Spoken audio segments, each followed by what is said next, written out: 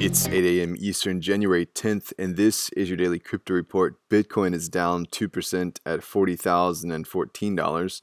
Ethereum is up 8% at $1,317, and XRP is up 4% at 33 cents. Those are leaders by market cap. Top gainers in the last 24 hours: Dash up 50%, Maker up 47%, and Bitcoin Cash up 34%.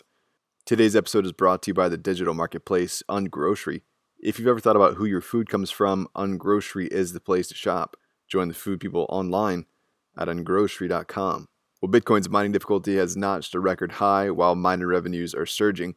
More people are mining than ever before, which keeps the network secure. The adjustment up in difficulty was an 11% increase over the last adjustment on December 27th. Edward Evanson, who is the business development leader at Brains, the mining software company, said he expects Bitcoin's hash rate to double in 2021.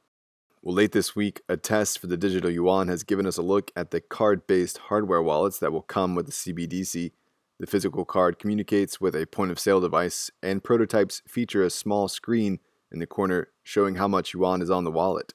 This is the first glimpse of the prototype hard wallet, but just the latest step in China's efforts to be the first in the CBDC race. They've already run 4 pilot programs featuring the Electronic Payment and Digital Currency, or DCEP. Well, PayPal and Coinbase invested in crypto tax automation startup TaxBit. The compliance startup also shows Winklevoss Capital on its backing list. The move is PayPal's latest in the crypto space. And SoFi is apparently in talks to go public with a SPAC linked to Chamath Palihapitiya. SoFi tracks its crypto roots to late 2019 when it listed Bitcoin, Ether, and Litecoin. Reuters reports that the deal is outstanding, but an announcement is expected next week. Brad Garlinghouse, the CEO of Ripple, took to Twitter to address questions about the SEC lawsuit against XRP. Garlinghouse said that the firm tried to settle with the SEC before the lawsuit and plans to continue settlement discussions with the new Biden administration. He was joined by General Counsel Stuart Alderoti, who said, "Our full legal team will announce themselves shortly and will be filing our initial responses to the SEC's unproven allegations within weeks." For his part, Garlinghouse said, "No one is being silent, nor will we give up this fight." Garlinghouse also expressed his disappointment with Tetragon, who he said was trying to unfairly advantage themselves through the SEC allegations.